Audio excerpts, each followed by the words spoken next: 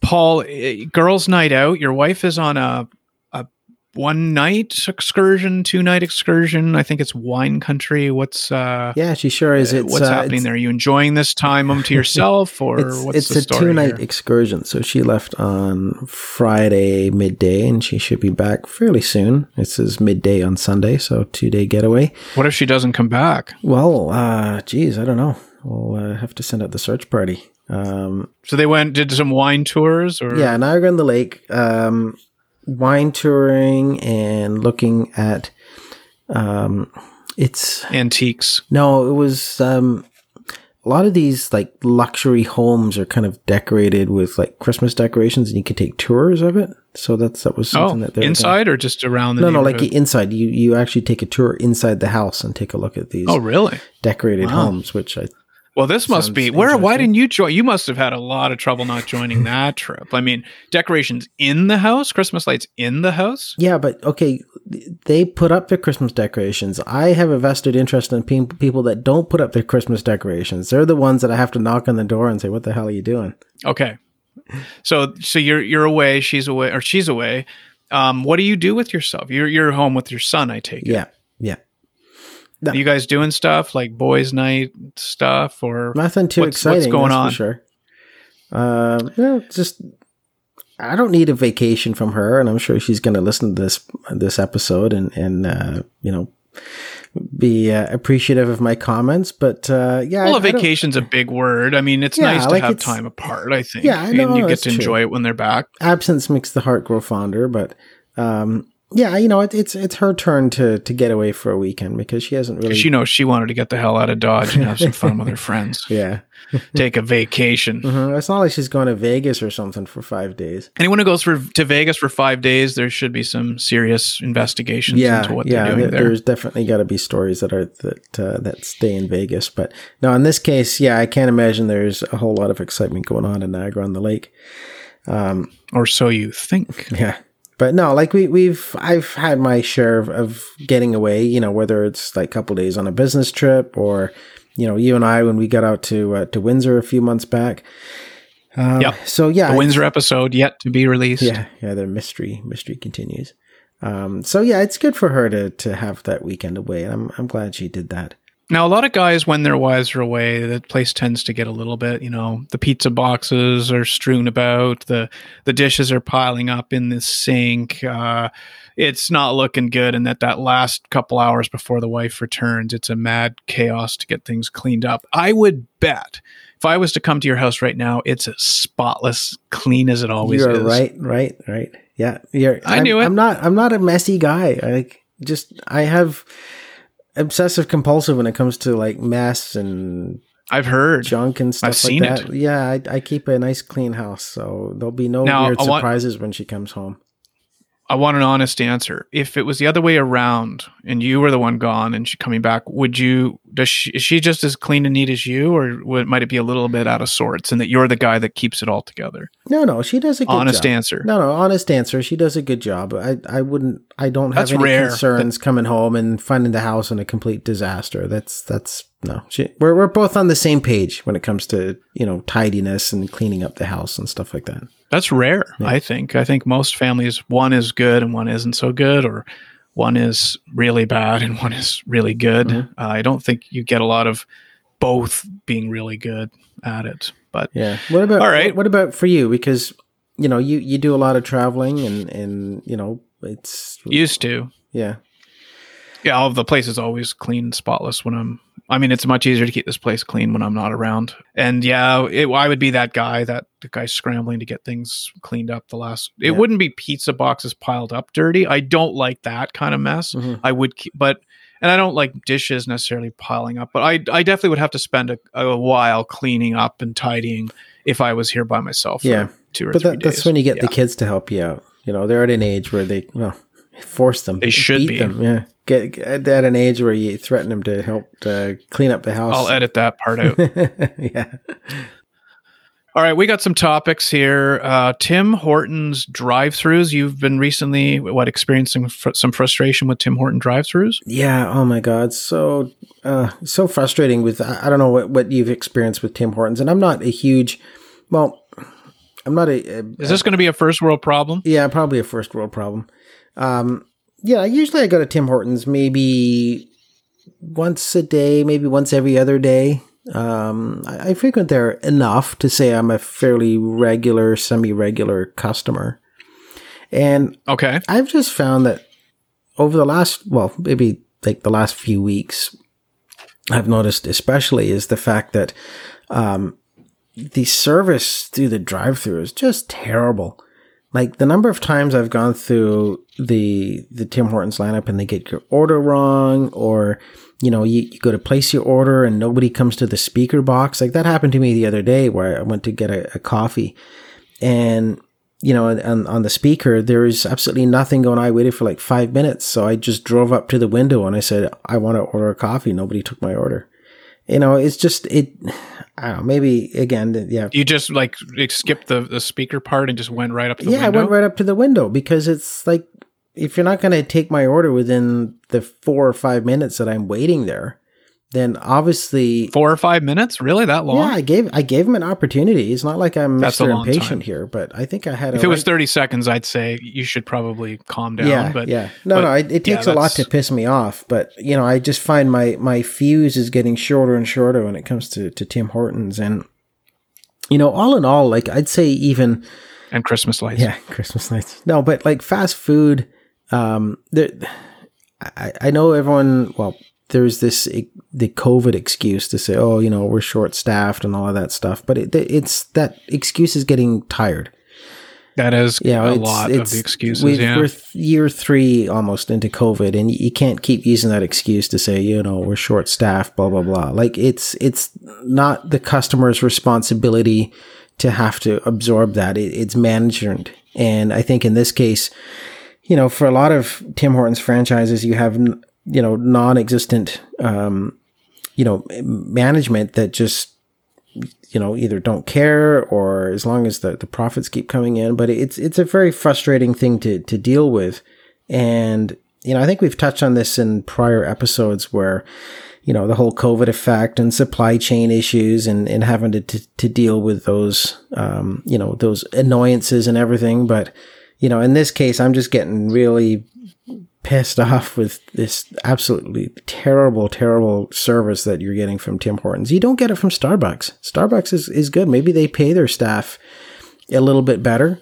I think it comes down to training as well. And it's hard to lose your cool and blow up at the staff members because it's just lack of training.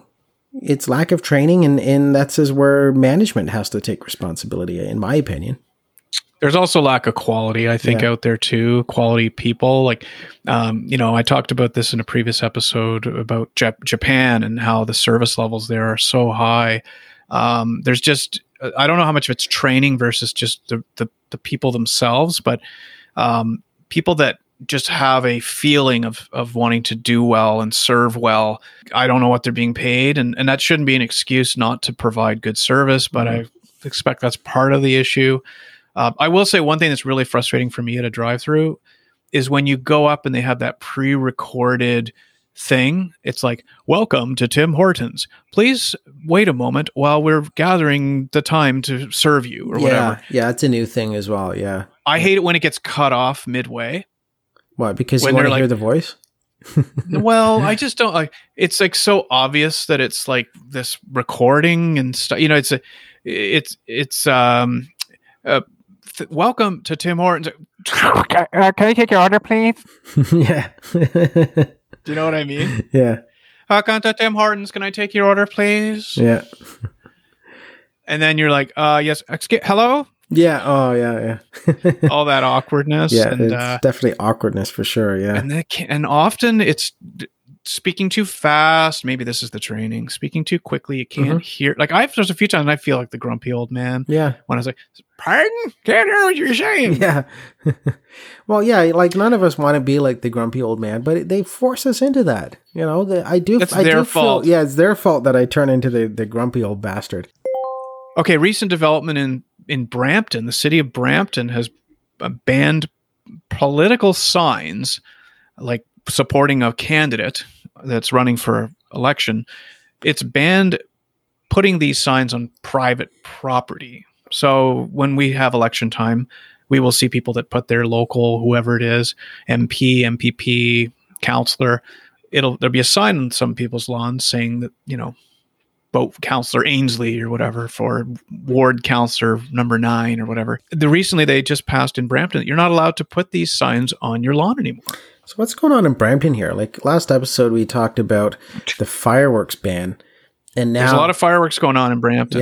Yeah, no pun intended. And now they're going on about political signs, which I don't get this. I think it's stupid. It's on private property, and we touched on this the last episode about the fireworks. On your private property, you should have the right to do what you want to do. Maybe there's to a certain extent, but when it comes to, you can't start a fireworks factory on my property, or a brothel, or what's wrong with a brothel? Damn it! I was hoping for a brothel. Anyway, here, getting back to the election signs. Let's stay focused here. If I feel like putting up an election sign on my lawn, then I should have the right and the freedom to do that. It's my personal property. So personal property, you shouldn't be able to tell people, well, in theory, I was kind of caught myself there in that you shouldn't be able to tell people what to do on their personal property. But then again, if my neighbor were to park his car on his lawn and have engine parts all over the place, then yes, I would have something to say about that. Or a big boat or an RV. But yeah, political. What about a law that forces you to put Christmas lights up? Well, hey, now that's a different story. That should be in place. You know how I feel about Christmas lights. But some of the reasons they stated that they don't want these signs are environmental reasons, that this is bad for the environment, possibly to make it more of a level playing field. That according to this, it says that the proliferation of signage causes visual clutter and driver distraction. This would help mitigate the environmental impact of signage and reduce costs. No, I don't buy that. That's some of the method. That's bullshit. I've worked on political. It is visually. It's pretty cluttered when you see these corners full of all these stupid signs. I agree with having restrictions. That's public property. Yeah, I agree with having restrictions in place on public property because, especially during municipal elections where you have a lot of candidates out there. They made rules. They have to take those signs down. Like I think within you probably know this, like a certain number of hours after 48 hours or something like that, or even less. They seem to go quick now. Yeah. But for especially municipal elections where you have a lot more candidates, you do get a bit of sign pollution, but it's just for a few weeks. The whole thing about environmental, that's bullshit because all those signs get recycled anyway. They're all made out of like a plastic composite of some kind. And a lot of candidates reuse their signs if they're running for re-election. Right. Right. I don't know. I just think it's unusual. I'm not really sure I see the benefit of it because signs still serve a purpose. Like you still want to know who your candidates are. And especially municipal, like it's different for provincial, federal, because a lot of people will obviously kind of focus on the party more than the candidate, but you still need to know who your candidate is. So I don't know. I have a problem with them saying that you can't have it on your personal property. If I want to put an election sign on my lawn, then I should have the right to do that. And I do put signs on my lawn sometimes in various elections, and I've put signs up in the past, and so do you look at other people with different signs and judge them? No, based on their political candidate that they're supporting. No, if not at all. No, well, because the way I look at it is that I'm a big proponent of I guess political participation in the sense that I don't care who you vote for as long as you have a reason to vote and you participate in the process. I have a bigger problem with people that don't vote at all. We've talked about low voter turnout in some of the municipal elections, that type of thing. So, I don't care who you vote for, just vote. And, I will never judge someone by the sign that they have in their front lawn, but you should have the right to put that sign up. So again, I don't know, Brampton City Council is going on a tangent here. I don't know what's next. They do say that these signs can sometimes attract hateful and racist graffiti. Mitzi Hunter, she's actually from our area, said that she had a number of signs that were had racist and hateful graffiti on some of her actual election signs. If Toronto, and that these signs can go up 25 days before election day in Toronto. Doesn't say anything about when they have to come off. But okay, so for you, it's about get out and vote. I can have a sign on my lawn, and stop telling me what I can do and not do on my property. I heard a commercial the other day. It was somebody who was shopping for Christmas, and they said, "Oh, I've got sneakers for my brother. I have a new stereo for my sister-in-law." And I'm just thinking, wait a second here. Who is buying all this stuff for people? Like the Christmas list this woman listed off probably was worth somewhere around $1,000 of Christmas gifts for her kids, her brother-in-law, her. Is this all just marketing bullshit that they try to create this image that others are out there with big shopping lists, and you should be too. And you come to our store and you can get all your needs met. Yeah, I've observed that too. I think there's a commercial. I think it's The Source or one of those, or Best Buy, or one of those electronic stores where, you know, they have some person that's buying like video game systems, and, you know, everyone gets an iPad and all of that kind of stuff. Yeah. Meanwhile, the shopping list is like, you know, in the thousands of dollars. Yeah, it's a bit, I don't know. It's the whole expectation of several $100s being spent on each person kind of, you know, fuels that you know, that whole marketing ploy. Yes. You know, even the commercials where you see people giving cars for Christmas, you know, like you see the brand new shiny car in the driveway with the bow on top. Like, really? Yeah. I don't know. Hey, to some people, maybe that is their Christmas, but sure, yeah. I don't know. It's it is a bit irritating at times when you see that, because it sort of, I don't know, maybe kind of promotes the greed and the materialism behind Christmas. Like all is what it is. Yeah, all that it is that we hate about Christmas is, you know, the materialistic aspect of it, and that's the materialistic aspect is what creates the stress over Christmas, in the sense that people have to go out and shop and then, you know, put themselves way into debt by spending way too much money and stuff like that. So I want to ask you, what does your Christmas gift list look like? How far out does it go? Because mine's really short. Mine's immediately, like our kids. My wife and I really don't exchange Christmas gifts every year. And that's it. It doesn't go in. Oh, and then we have a secret Santa on my wife's side of the family. So we buy for one family member on my wife's side. And then on my side, we don't exchange gifts like with my parents or my sister or anything like that. Oh, and we do the kids. We buy for the kids, but that's it. Yeah, my list. How far out does your list go? My list is fairly short as well. What are you buying your wife's brother's distant sister's cousin? Like my wife and I, we do exchange gifts, but we do put a spending limit on it. Do you get bent out of shape about buying gifts? Because that's another topic.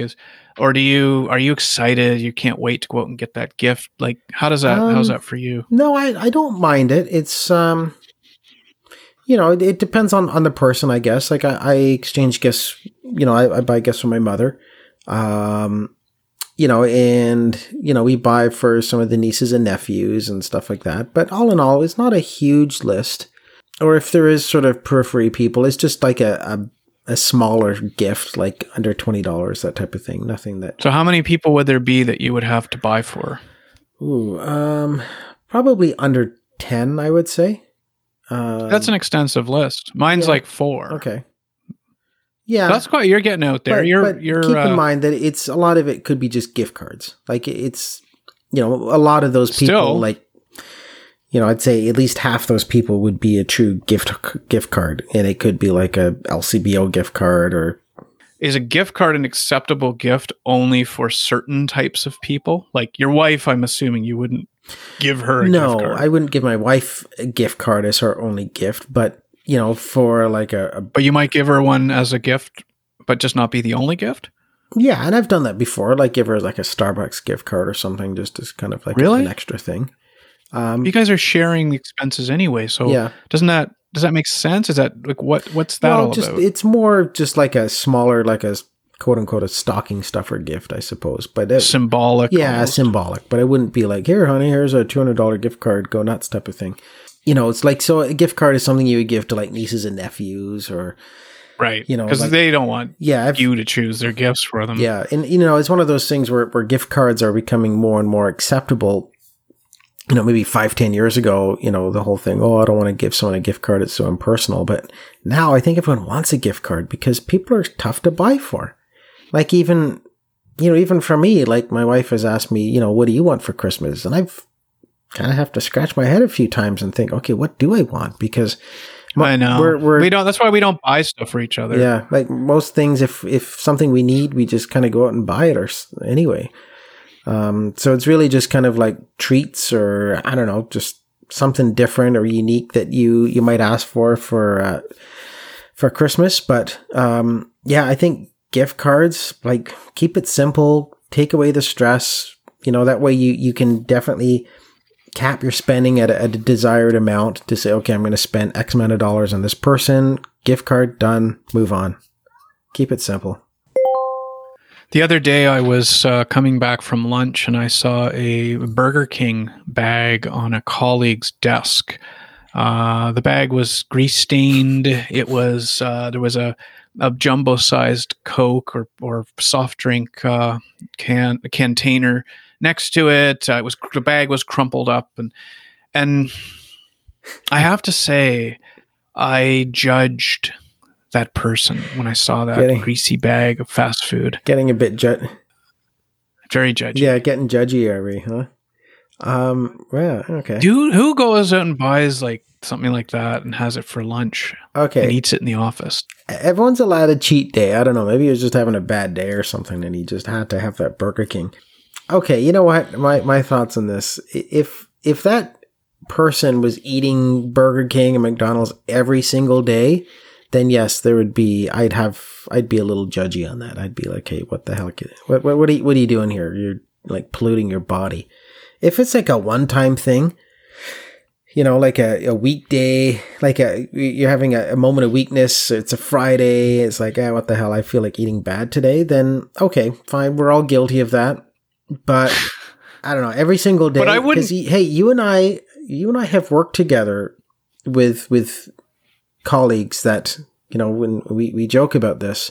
They like their fast food. Yeah, they like their fast food. There are certain people that who will remain nameless, but every single day at lunchtime, you saw the McDonald's bag or the Burger King bag on their desk, and it was almost like clockwork. And it's like, oh God, what are you doing, man? Here's the thing, and maybe this is more my problem than someone else's. If I was to decide today's the day I'm going to Burger King, I ain't bringing the bag back. I'm doing it off I'm going to go 2 food courts, 2 buildings over, guiltily eat my fast food, make sure nobody sees me, and then I come back to the office. Yeah, that's a good point as well. But how is it any more offensive than someone who eats fish? Like people that microwave fish in the lunchroom and it stinks up the lunchroom and stinks up the work area. Well, that's different. Yeah, I know what you mean. Still bad. I know what you. It can cause issues, but I know what you mean. For that case, more about the health aspects. If you're feeling a little bit guilty over that bag of greasy food that you're about to consume, then maybe just eating it in the food court and keeping it away from bringing it and displaying it on your desk and having like the big greasy bag on your paperwork and all that kind of stuff. Yeah, I would agree with you on that one, where maybe you don't necessarily display it to your coworkers, but yeah, no, it is comical. Just certain people where it's like there's no shame, like they just don't care what the hell they eat, and every single day you got that greasy bag of crap on their desk. Weird news story. Buddhist temple left empty after all monks get busted for doing meth. Wow. All right. Was the meth part of their religion? Or was it were they seeking a tidy profit?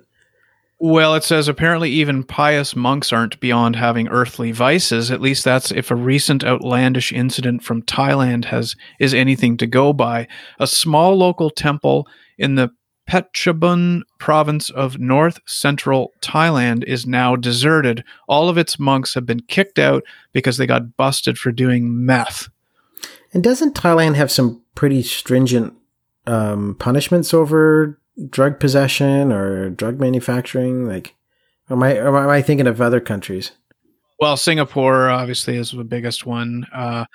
You're right. Asia does typically have serious crimes or penalties for drug use. I'm not sure about Thailand as much, but it says here that police officers forced the temple's abbot, because that's a part of the temple, and 4 monks. Oh, the abbot might be like the head of the temple. Sorry, I didn't research that. They forced the temple's abbot and 4 monks to take drug tests on November 28th. We couldn't find reports on why the drug tests were necessary, but clearly there were some serious suspicions if the cops thought them appropriate. Now, the writing style of this article sounds a little bit amateurish. It doesn't sound like this came from a site called Oddee, Oddee. So it's perhaps not, like being sourced, like some of our other stories come from other sources and someone aggregates them. But they say, call it methitation. Following the drug tests, all of the monks have been defrocked. That is to say, they've had to relinquish the distinct orange robes for the Buddhist monks are famous for. Consequently, they also lost their status as holy men. These new unholy men also got promptly ferried off to a rehab facility to kick their drug habit. Yeah, that is pretty interesting. But I know they're not Buddhist monks, but wasn't it monks that invented beer? Like back in like the 13th century. Trappist monks. Yeah. So those monks get into all sorts of weird stuff, don't they? Yeah, well, we can thank them for good beer. But apparently it says monks committing crimes is often reported in Thai media outlets, but it isn't a recent social trend. Reports of monks getting arrested for money laundering, drug and alcohol abuse, sexual assault, drug trafficking, and even murder have become a weekly tradition in the country. These guys are badasses. Like, who would have thought? You would figure like a Buddhist monk would be, pretty quiet and unassuming, kindly, gentle old soul. But man, apparently not. These guys are like bikers. They said there was a monk famous for his claims of omniscience, was stopped while driving drunk. He ran a red light with his pickup truck while carrying dozens of methamphetamine pills. Another monk got caught consuming meth. Not only that, he also sold the drug to local youths. Jeez. The article goes on and on and on. So that's the story happening out of Thailand. So a weird news story out of Thailand. When you go into Thailand, never mind the back alleyways. Just stay clear of the monks, apparently. Or if you're looking for some supply, head straight to them. Yeah, for a good time, call the monk. All right. Well, good catching up as always, Paul, and looking forward to connecting on our next episode. Absolutely. Yeah, we should do a Christmas episode. Yes, famous Christmas episode. Yeah, Christmas episode. Can you hear me? Can you hear me? I can't hear you. Can you hear me? No, you can't. Oh, good timing. Lost Paul's audio, so I'll say goodbye on behalf of Paul and I, and we'll see you on our next episode of We Talked About This. You can always reach us at wetalkedaboutthisninety9@gmail.com with topic ideas. Want to be a guest? Let us know. We will get back to you as soon as we can and hopefully have you on a future episode.